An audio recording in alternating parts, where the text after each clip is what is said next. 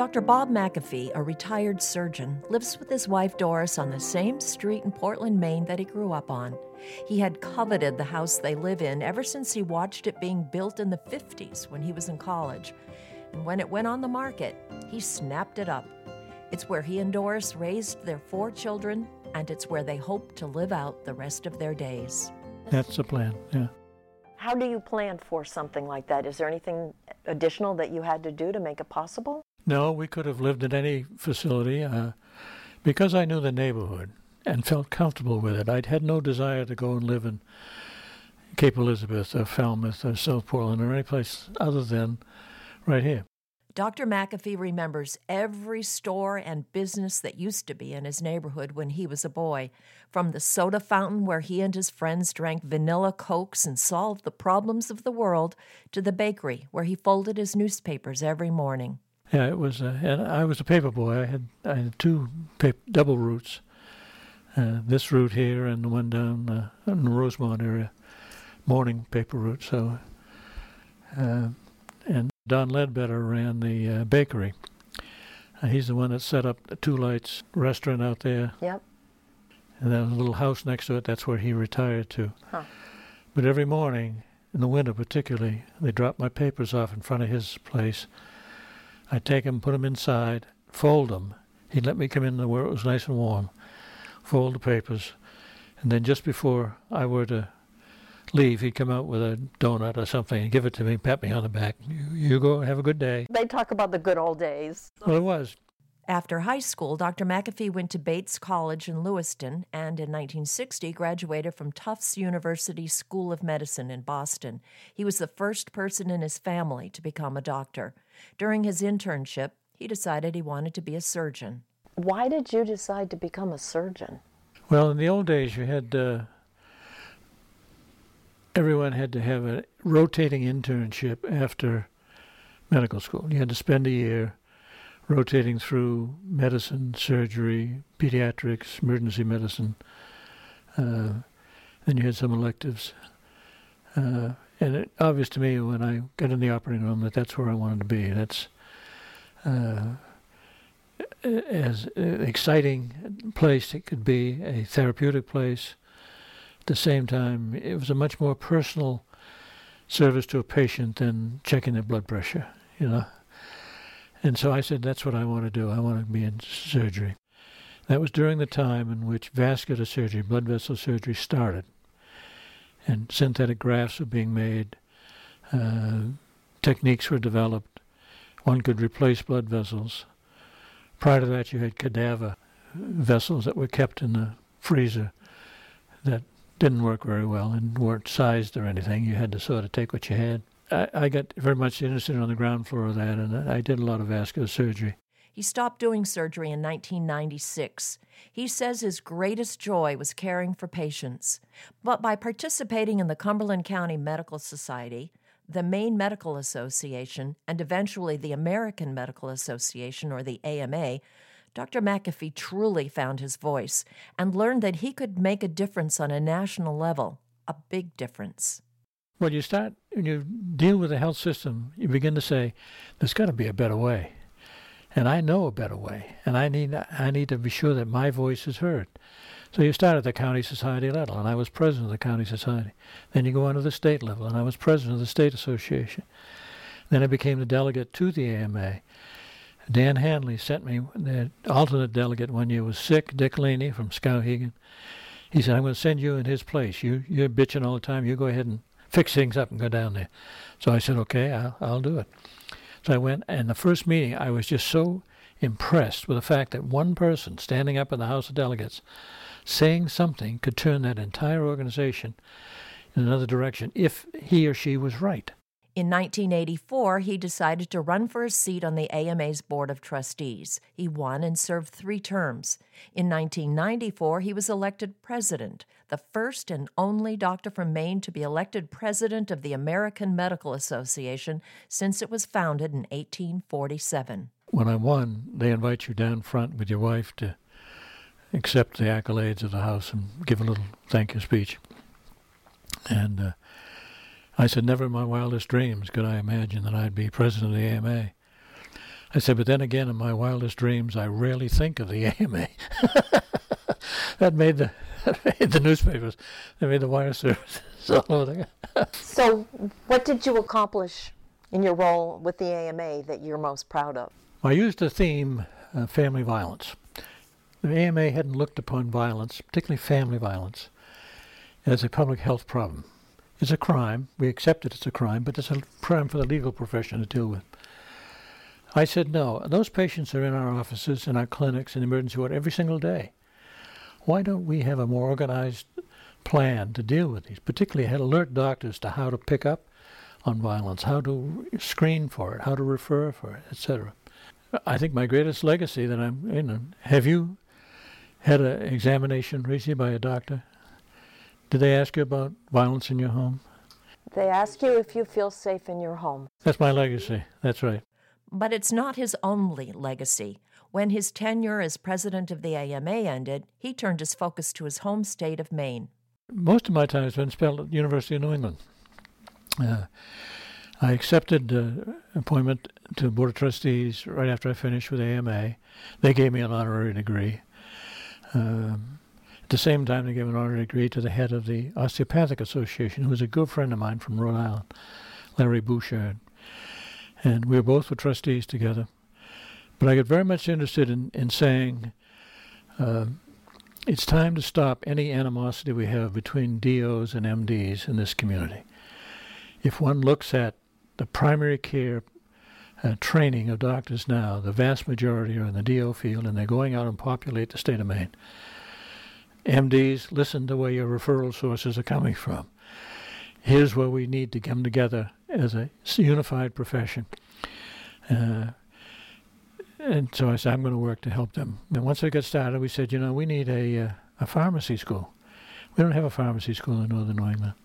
So we brought together all the major chains, CVS and Costco and Walgreens and the others, and they all agreed to kick in some money. In addition to that, we built a brand new dental school. We expanded the medical school from 100 to 175 doctors a year. This College of Health Professions has similarly expanded with it, over 200 graduates a year. So this past year, we had 52 new dentists, 82 pharmacists, 175 doctors, and over 200 people in the nurse anesthesia, AOT, PT, dental hygiene, etc. We're the largest supplier of health manpower in northern New England, if not all of New England. I can't think of a better way for me to have spent my time. They named me a trustee emeritus when I finished my regular trustee. So that means you're there forever. That means you're there forever if you want to go. You don't vote. But they made me chairman of the advancement committee for this last capital campaign. So that I came in, we raised, they said, please get us $40 million. We got $62 million. And I was pleased with that. You are not retired. You don't earn an income anymore, but You're not retired from life by any means. No. And you have no intention. No. He has been appointed to one position after another by every Maine governor but Paul LePage since John Reed in the 60s. And if Maine's current governor, Janet Mills, asks him to do something, he'll probably say yes. But he has noticed that his body has started to slow down a bit. I think I hit a wall around 79, 80. I could do anything. I could take care of my property, rake leaves, mow the lawn, shovel snow, and had no problem doing any of these things. We have a small cottage up at Forest Lake, maintain that place, put the boat in every year, etc. Beginning about age 80 for me, things started to bother me. My back, my balance, my sleeping, my physical strength. And I started developing, sarcopenia, which is a loss of muscle mass that you have simply by sitting a lot and not doing as much, etc. And as a consequence, I have a lot more empathy for people who need help getting in and out of a chair, an automobile, going